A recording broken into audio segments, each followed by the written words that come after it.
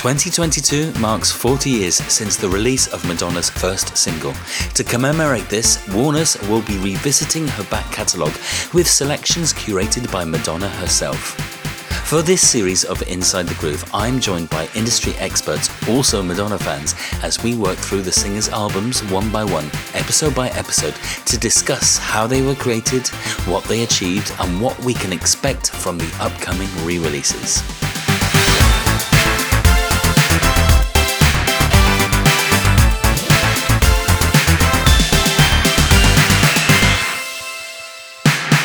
Madonna's eponymous debut album, Madonna, later repackaged and more commonly known as the first album, was released on July the 27th, 1983. Dominated by the sound of the Moog bass, the Linn drum machine and keyboardist Fred Zarr's astonishing synthesizer riffs, it's a collection of upbeat pop dance tracks capturing the sound of a young, talented performer on the cusp of stardom. As of 2020, it has sold 10 million copies to date, though surprisingly it has never reached number one in the charts.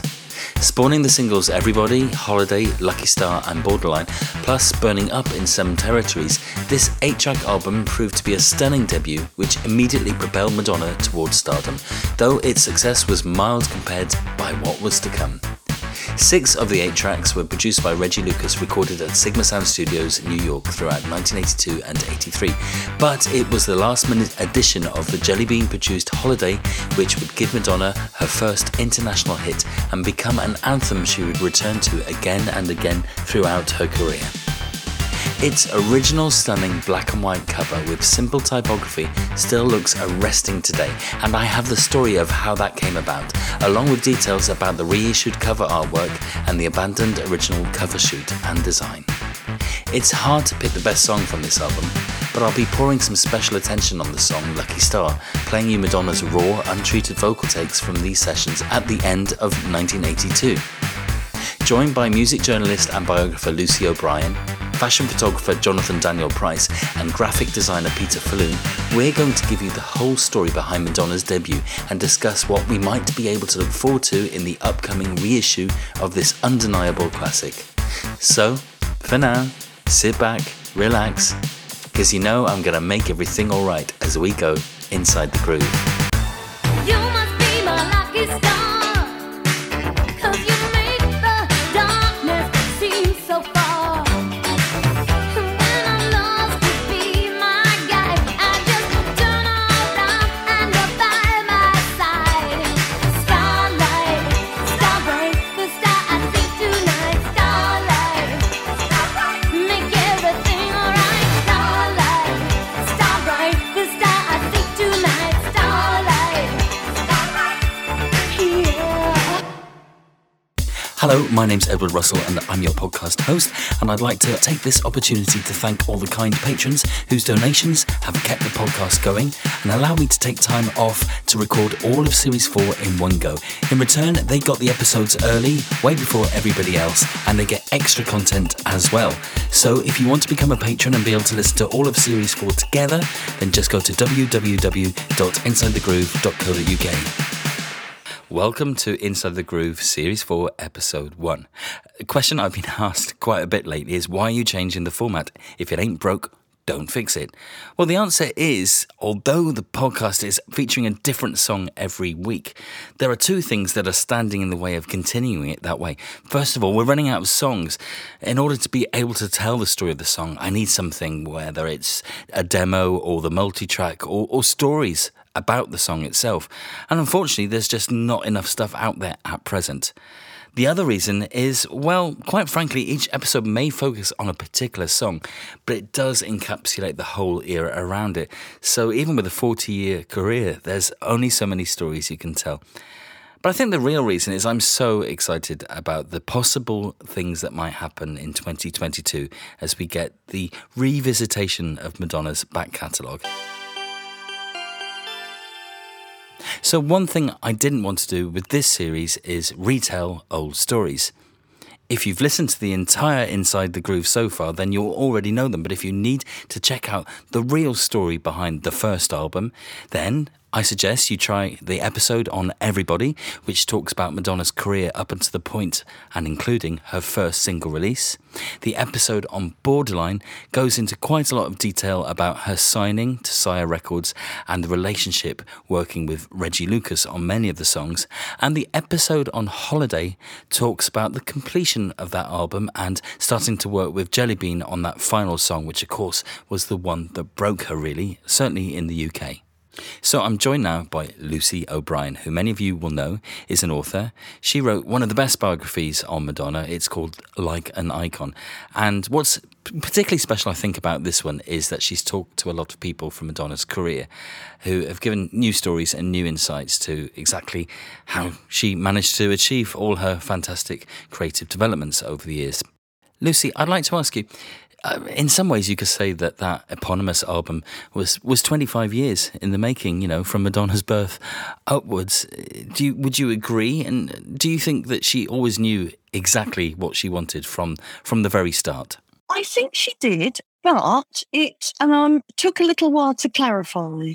Talking to people who knew her at high school and her boyfriends, and she was actually, could be a little bit shy, believe it or not, and was trying on several different identities. Like, you know, one day she was really into kind of drama and sort of like serious drama and not shaving her legs and kind of wearing headscarves. And then, you know, other times she'd be the cheerleader on the football pitch, you know, really for it. And in a way, her music reflects that. I think it's those are both sides of her. You know, I think each side is authentic and comes through in her music. I think she had an absolute love of theatre and also film. And, you know, as we know, Hollywood film, she studied it. She absolutely studied those icons, those 40s, 50s icons. And in lots of ways, film was really her first love. So she was, I feel, experimenting with a number of different, not just looks and musical styles, but identities in a way.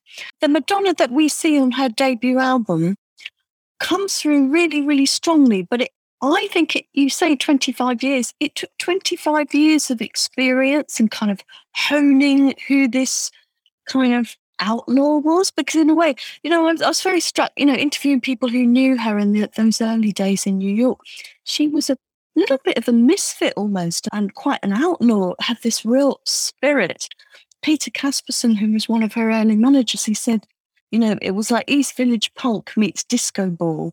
And she just encapsulated that kind of street style. And I think that's what we hear on Madonna, on the debut album, throughout, that you get a real feel of New York and the club scene in the streets and her and it's got such a propulsive rhythm throughout that whole album. You get this sense of, I mean, Peter Casperson said she was like a pinball machine, you know, a silver ball in a pinball machine, just going ricocheting everywhere. And you get that feeling from this album, I think.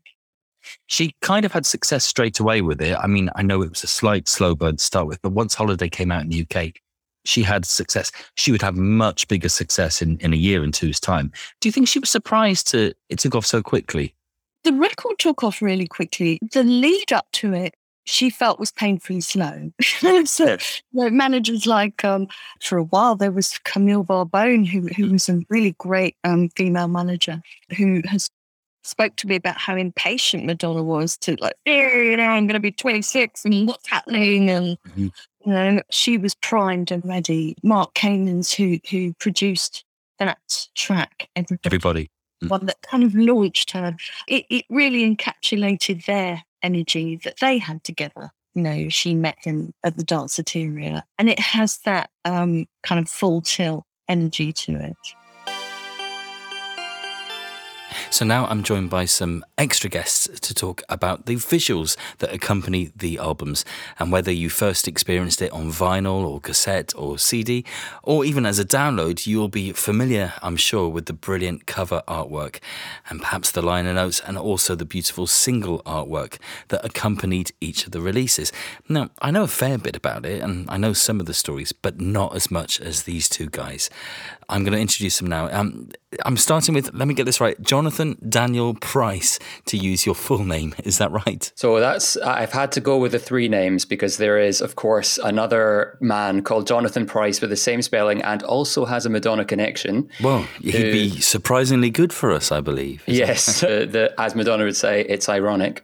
and yeah, so that Google meant that it was good to add in my middle name. And I have an online pseudonym, which people probably know me better as, which is Garçon John.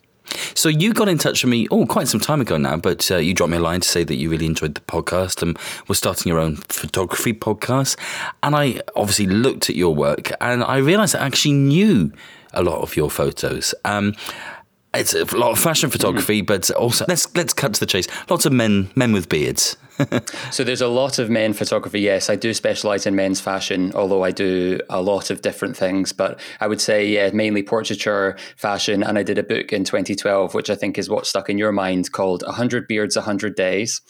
Does what it says on the tin. And that really was what took my career to another level. Okay, so you're definitely an expert in photography. Are you? And you're a bit of an expert in Madonna and Madonna photography then, I guess? Yeah, I think, I imagine a lot of your listeners have all of the gossip and know every single detail. So there's a level of, wanting to say I don't know every single thing, but I am a fan. And of course, he's influenced my work and my career because it's an artist with such a broad visual repertoire. And so my second co-host is Peter Falloon, who is a graphic designer, also the man behind the wonderful Inside the Groove logo and T-shirts. Hello, Peter. Hello. Is that a good introduction to you? I'm sure you can do a better version. That was a very good intro to me. That is all truthful and all correct. So what's your professional job? How do you fit into this? Professionally, I am an art director, and so I use that as a way of saying that I could do lots of different things. So I started off in branding. I ended up doing music and video and album covers and stuff like that. And then I broke out on my own and set up my own company. And now I do a lot of branding and it makes me really happy that I get to do a lot of work for charities and gay charities and trans charities, which I have sort of quite a big passion for. But it's been really nice to sort of be able to do work for good people and for a good cause, which sort of counteracts all of the nasty, awful corporate things that I did in my back history. Well, we've all been there. So let's turn to Madonna, the first album, aka Madonna, eponymous album, that very first one. There's three versions, actually, because it got re-released, and there's also an unreleased version. But I want to start with the first one to hit the shelves, and in my opinion, the best one, and that is that iconic black and white cover with the short cropped hair. Well, this to me is the sort of ultimate starting point of any career. You have what is described both apparently by Madonna and the photographer Gary Heery as an iconic image. I mean, doing a black and white photo as your album cover, even at that time, is quite striking. And it really does show a sort of longevity and classic image of the woman that we know now across many different visual representations. So Gary Heery is known for music photography, and he shot lots of different artists like Paul Simon and Frank Zappa. But I think this is probably his most famous shoot, and it's the one that everyone references and knows about. And there's lots of Madonna stories flying around with all of this artwork. But in this one, apparently, she was very hands-on.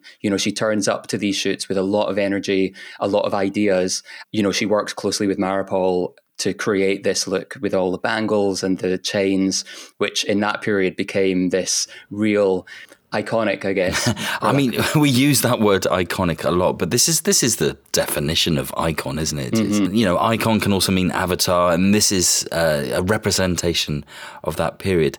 What I like is you get that sort of white alabaster look that we will see a lot on her album covers, and it's a very specific type of portraiture. Is there a name for it? How would you describe it? No, but I think what it does is harken back to this period of 1950s and 1960s Hollywood portraits.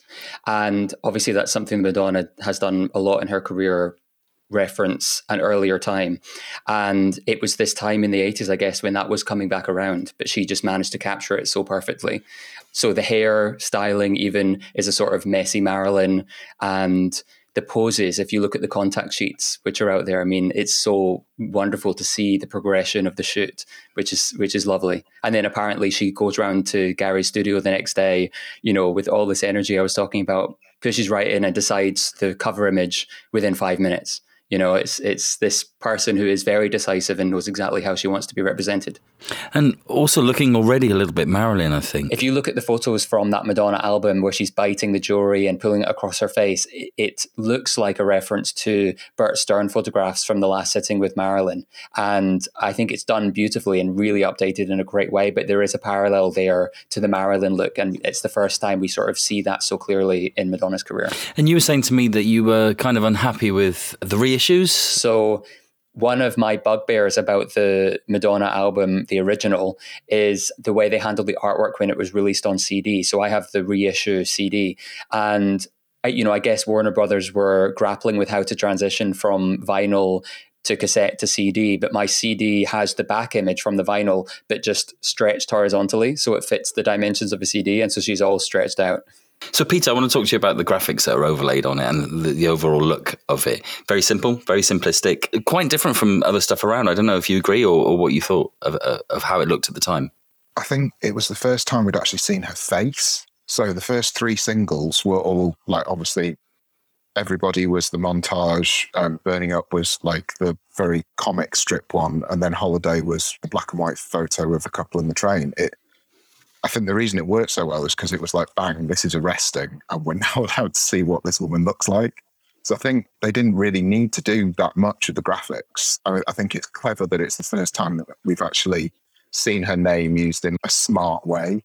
So hinging it all on the 2 O's, it's enjoyable to look at, and it's like that nice little positive and negative technique. One's in black, one's in white.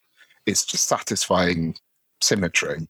But other than that, it's just incredibly clean and very simple. But I think everything that she'd done up until then had been a bit chaotic. Yeah. And it was like an artist finding their feet.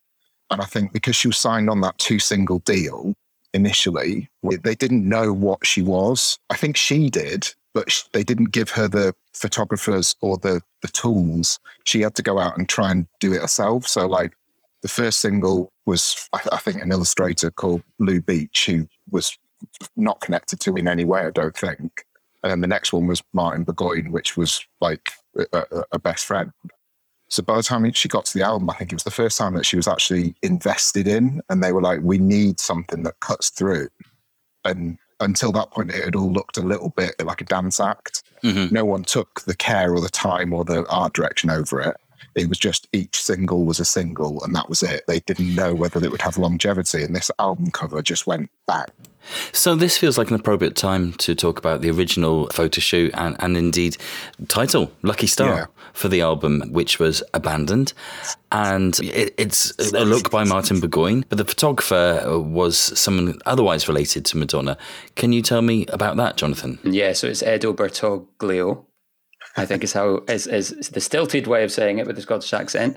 And yeah, I mean, I think looking at it now, we can all see why that wasn't selected as the artwork. It's funny because a lot of his work is Polaroids. He shot a lot of Polaroids, as did Maripol. And I've got a Maripol book. Oh, wow. As in preparation for this discussion, I pulled out all of this early period of work. So I've got this book, which has got some amazing photos of Madonna over the years. And can we have the title for listeners? So it's called Maripolorama. Right. It's a combination of Maripol and Polorama. Mm-hmm. And it is out of print now, I think, but you can still get copies secondhand. And it covers basically the downtown scene in New York, probably from the early 80s to the early 90s. So in it, we've got images of Madonna from early stages, like her with that iconic pink wig that is known, was that the Top of the Pops wig? For Like a Virgin, yes. Yeah. Up to the 90s with, Blonde Ambition tour period.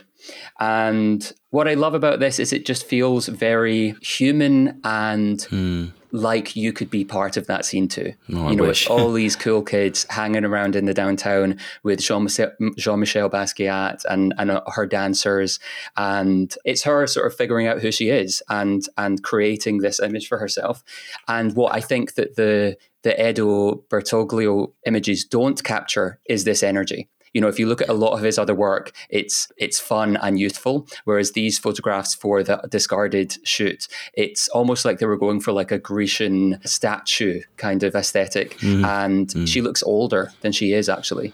Wow. What do you think? Well, yeah, that's really interesting. I know that there was a concern at the time that Madonna at 25, almost 25, was a bit old to be a pop star. I know that sounds ridiculous now, but that was a concern that was going around at the time, and it possibly was on Madonna's mind as well. And for those of you that haven't seen that original Lucky Star cover, I mean, I have to say, Google it. That's the best way to find out what it looks like, because it's not brilliant, considering what a brilliant artist Martin was and the work that he would do in his short life. This is not the best. Peter, what would you have to say? You've got, like you said, she was 25. I think he was 23. And it's, yeah, I mean, if you look at my design when I was 23, you are not commercially aware. I can see that. I can literally picture the conversation and the excitement that must have gone on. Like, they were roommates and friends, so something that they probably were working on in downtime. And it doesn't look organised. It actually looks quite badly lit. I'm not sure like that you could do much with it graphically. And like Martin's work was very textural and like layered. And so how did he fit into this? And I think he sort of adapted the photos in a way that wasn't beautifying or graphically pleasing. And I just think it's inexperience. But I feel sad because it's like, obviously there was a huge connection between them, and he died very shortly after the release of the album. So it's sad that he isn't part of her sort of canyon of album covers, but it's great that we did. Well, this is one of the reasons why I'm really excited about the upcoming Madonna-directed biopic, because we're going to get these stories that we wouldn't otherwise have heard. I mean, I really want to know if she'll cover this and how she had to say no to Martin. And it must have been tough. I mean, like the heartfelt part of it, like, I know that like there were reports that, like, I don't think she's ever admitted to it, but she actually paid for his healthcare, supported him all the way through to the end. So it was obviously such an important friendship to her. And then, like, in this life, like, he was only 23. Yeah, he was. And it's such a young age. But I hope that he knows that, like, his work fits into her canon perfectly. And you can see what they were trying to achieve together. And I think it was the first time she had an art director-artist relationship. It was like a learning curve for her. She saw what she wanted to generate or what she wanted to portray, but I think she got better at finding the talent to do it. Doesn't mean that anything that Martin did was wrong. It's just they were both so young and you make mistakes. And a grown-up who worked for record industry came in and went, no, it needs to be a clean, simple image. And that's what we ended up with. Indeed. And of course, the album got re-released off the back of the success of the Like a Virgin album, which came out at the end of 1984. The first album was born, and that's a rebranding or a repackaging, a reissue of Madonna with a whole new look, much more in line with the Like a Virgin album. And a different photo shoot was used. Jonathan, I don't know very much about this photo shoot. What can you tell me? Well, it's interesting because this one is quite hard to find out information about, and I've not heard a huge amount through the grapevine. It's by a photographer called George Holy, but I can't find much else about his work. But I can see why they rebranded it. I mean, if you think about this period of time where she's had successful singles and moving on to a new campaign, and they're trying to sort of re-energize these early hits that maybe didn't break through in a wider mass market. This new image of her is a lot more aligned to the craze of the young girls in that period in the 80s that were all sort of the copycats of Madonna. So we've got, by this point, the strings in the hair and the crucifix is out, and she's really cemented, which you can kind of see what she started with that Madonna cover with Gary Hury, but it's pushed it even further forward. I mean, it's so 80s. I love it. It's so 80s. The colors, the fuchsia lips. It also looks a little bit like it's been set on a longer exposure. So if you look closely at the image, there's a slight movement, you know, at the lips and the light in the eyes. So it's got a softness to it, which I really love. It's a very 80s look. I mean, obviously, because it is 80s. And then on the back cover, you've got a sort of overexposed face all blown out, which I think she is coming back around to loving in today's lighting.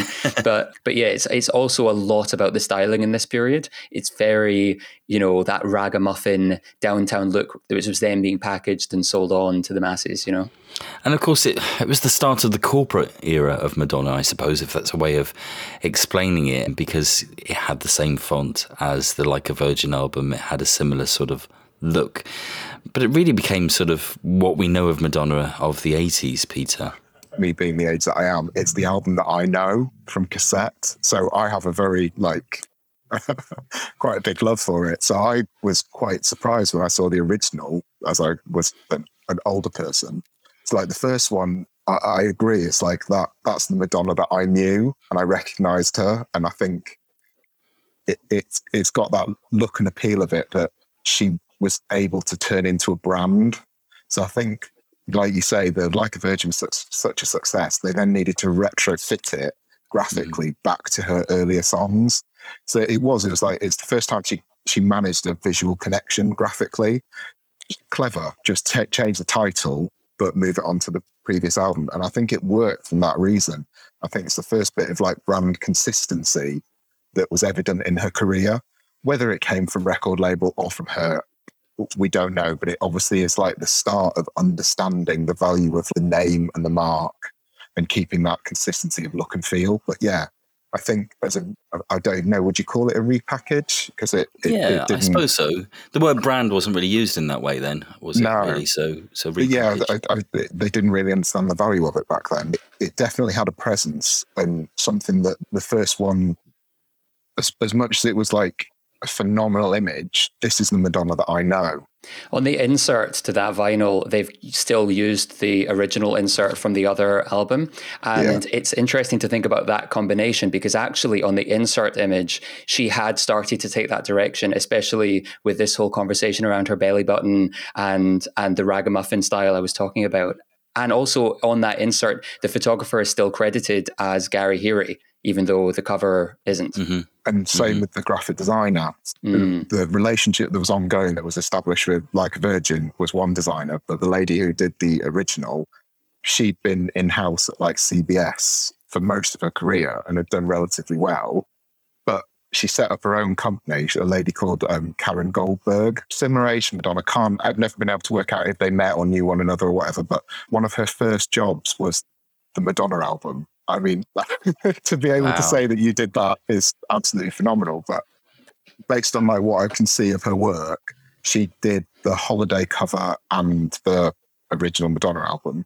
But yeah, it got handed off like and came like an internal thing. And from then on, I think it was very sharp. So once they had gone in-house, I think they realized she was an artist, not just a throwaway pop star. So yeah, I think people started taking a little bit more TLC over Madonna. It's funny looking at the first album and the Madonna album side by side, because the first album to me says pop star, appealing to young people, and the Madonna cover says sort of a rock artist almost, who is a more long-term career artist. And what I love about this period particularly is we see that transition just through the single cover. So like you're saying, Peter, you know, it's a sort of a mishmash and it doesn't fully make sense with who she is as an artist, but I feel like they're figuring out her place in the world. And those early ones from the early 80s, you know, Everybody Burning Up, Holiday, especially Burning Up, where you do see some small images of her face, they really fit with the time period, but they don't scream Madonna. And then by the time you get to Lucky Star, where her face is more visible despite the funky graphics over the top of it, that's when you see that she's stepping into sort of being a leader of image rather than following what's happening around her. It was a learning curve. So she didn't have the money behind her. The 2 single deal made it very hard for anybody to do anything on any level of budget. But they're also mishmashed, the first 5 or 6 covers. But I now look back and it's like, well, actually, for a learning curve and for somebody who's developing, it's quite exciting.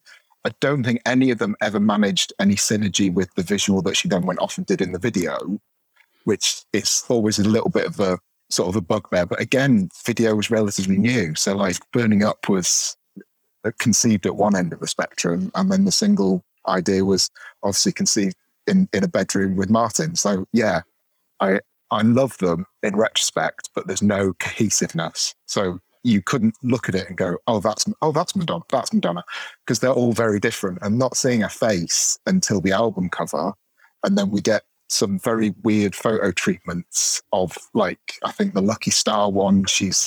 There's various versions of it, but it's cluttered and a bit illustrative as well. And I think it's borrowed from like the same shoot. We got a version for Borderline as well that is similar to the first album. It's all over the place, but she was releasing singles in the US that weren't singles in the UK and vice versa. And so trying to get two record companies on two different sides of the Atlantic to get it right.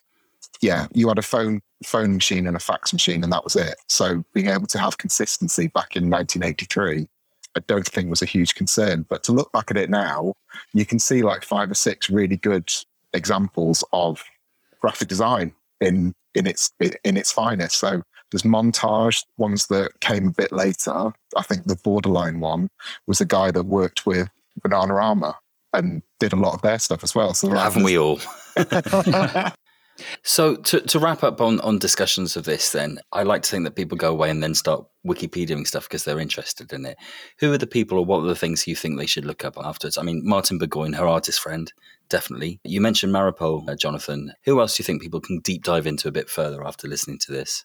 One is the Lucky Star Discarded Images by Edo Bertoglio. Actually, there's another image he's taken of her, which is one of my favorite photos ever of Madonna, which is her with a cocktail and a cigarette, and she's tipping the cocktail, and it's sort of coy and very Madonna. And I mean, for me, that could have been single artwork. I love that photo. So that's maybe a better representation of his work and his connection to Madonna, probably just taken at a party or something. It's not professional. Another one is, recently, a few years ago, a photographer, Richard Corman, found some Polaroids that he'd taken of her on her rooftop and in her apartment from 1983. And that, again, is a lovely representation of the scene in New York and how free and how much fun she was having in that time period. I really like those photos. And then the final one is a single photograph by a photographer called Amy Arbus, and she released a book about 15 years ago called On the Street. Now, this was hugely influential in my decision to start doing street photography. I was about 18 or 19 when I found this book,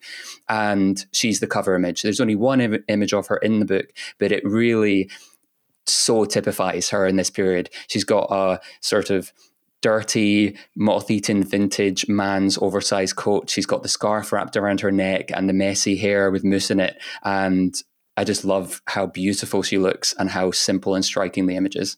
Brilliant. Peter, any suggestions? Mine's a bit of a curveball, but one of like sort of my things that I really wish had happened, like she was in that whole sort of late 70s, early 80s New York, and one of her friends was Keith Haring. And I think there could have been the most amazing coming together of two great artists. They sort of messed around with one another. Like he did clothes for shoots. He's the guy who did the skirt in Borderline with the amazing neon green. And he was responsible for the outfit in the pink wig on top of the pops that we know from Like a Virgin. They had a creative relationship and they obviously had a lot of love for one another, but I don't know why it never melded into some sort of graphic collaboration. And I think it's something that would have been phenomenal. You sort of see it hinted at, but it never actually got realized. But I would say go back and have a look at some of his stuff. A lot of his sketchbook work and things that he was doing, he would take awful, horrible headlines about her and graphicize them.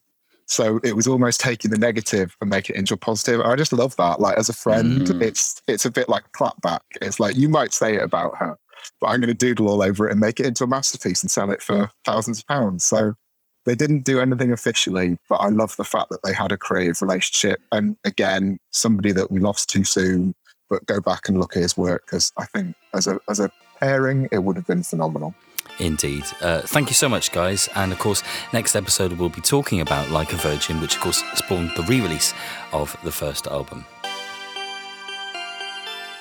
So what can we expect on the reissue, the deluxe special edition version? Well, hopefully we shall see a compilation of the various remixes alongside the original album as well. And that could include the instrumentals and dub mixes that we're already familiar with. Plus, well, we don't know what we don't know. There could be other remixes that were commissioned or not used, or versions of those well-known remixes that could sit alongside it. And hopefully we'll finally get a CD/digital release of Jelly Bean's remix of Burning Up, which was included on the original LP pressing. And there's also Rusty Egan's remix of Everybody, which had a UK release. That should make the cut too. And it's possible, perhaps even probable, that there is more in the vaults that we just don't know about. In terms of demos, well, there are various work in progress takes which have surfaced on the internet over the years. Unmixed versions of the songs from Sigma Sound Studios from the latter half of 1982 and the early months of 1983. And they tell an interesting story about the growth of songs such as Burning Up, which was, as of 3 demo versions from November 1982 that have surfaced, called I'm Burning Up for a while.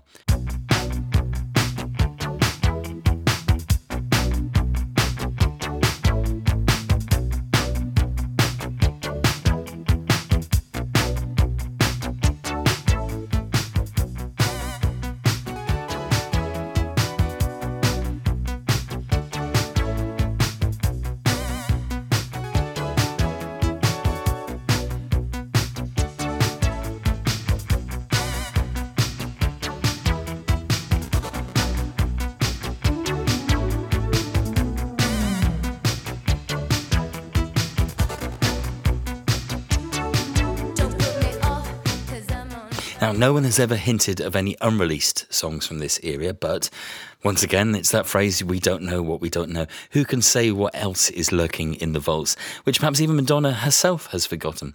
But one song that didn't make the cut and is definitely of interest is Ain't No Big Deal. It was dropped from the album when it was recorded by another artist, and this Stephen Bray pen track is rumoured to exist in various forms, including a version by Mark Kamens, one by Jelly Bean, one by Stephen Bray, and of course the Reggie Lucas version, which finally made it out there as the B-side of Papa Don't Preach in 1986.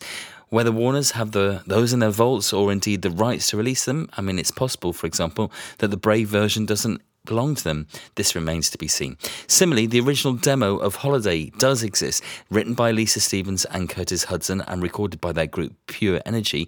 That version resides at the Copyright Office at the Library of Congress in Washington. So, could that make the cut? Again, we don't know. And what will the cover artwork be? Will it be the 1983 black and white cover?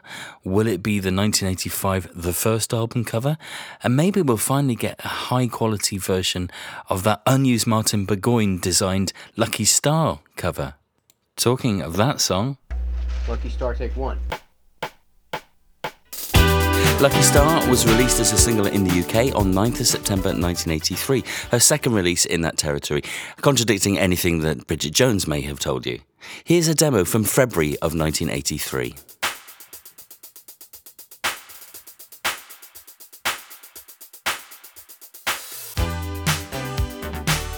Produced by Reggie Lucas for the album and featuring synthesizer riffs by Fred Sarr and Dean Gant. It's one of the standout tracks from the LP. It's also notable for being one of the very few songs where Madonna is credited as the sole writer. But is that actually the case?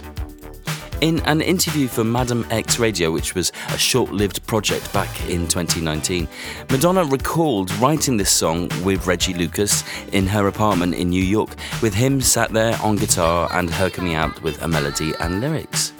So, not wanting to detract from the fact that she is capable of writing a pretty fine pop song on her own, what adds to the confusion is the other track on the album, Physical Attraction, which is credited just to Reggie Lucas, but wasn't always. At various points, it's also been credited to Madonna and Reggie Lucas. So what's going on here? In a book from 2011 called I Want My MTV, The Uncensored Story of the Music Video by Rob Tannenbaum and Craig Marks, music executive Jod Kaftan, who is often credited as being the man behind Madonna's career, or at least the starting of it, said, that around this time Madonna was sued and needed some money, and he told her, "Let me release Lucky Star and I guarantee you will sell enough records to pay that off." So it's quite possible that they changed the credit to be solely Madonna so that she would earn more money from that, and in return Reggie was given the sole rights on Physical Attraction. That would certainly support Madonna's own memory of writing the song together with Reggie. Come on, shine your heavenly body. Let's break down what we can hear on the multi-track recording, and interestingly, there is a live drum hi-hat. So that's been overdubbed, along with here the Lindrum synth hi-hat. And of course the Lindrum machine itself, and that beautiful ARP bass. And of course what stands out so much about these early recordings are those, well, they are frankly out-of-tune vocals, but bloody hell, the passion. You must be my lucky star, 'cause you shine on me wherever you are. I just think of you and I start to glow, and I need your light, and baby, you know, starlight. That's Iris Segal's guitar. And this is one of the elements that was added to. What Joni Bean said was she was unhappy with the whole damn thing, so I went in and sweetened up a lot of the music, adding some guitars to Lucky Star, some voices, some magic. I just wanted to do the best job I could do for her. When we went back and played Holiday or Lucky Star, you could see that she was overwhelmed by how great it all sounded. You wanted to help her, you know, as much as she could be a bitch. When you were in the groove with her, it could be very creative.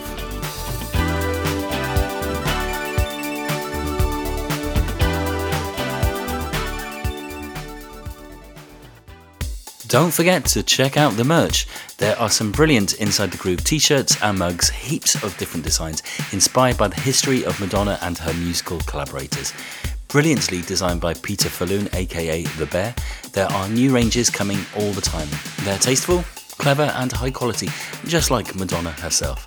Head over to www.insidethegroove.co.uk and click on merchandise. Thank you. So we've come to the end of this first episode of the new format of Inside the Groove, and I hope you've enjoyed it. I hope you've found some new Madonna fans to listen to and be educated by. Next episode we'll be doing it all over again, but this time with a course like a virgin. Until then, bye for now.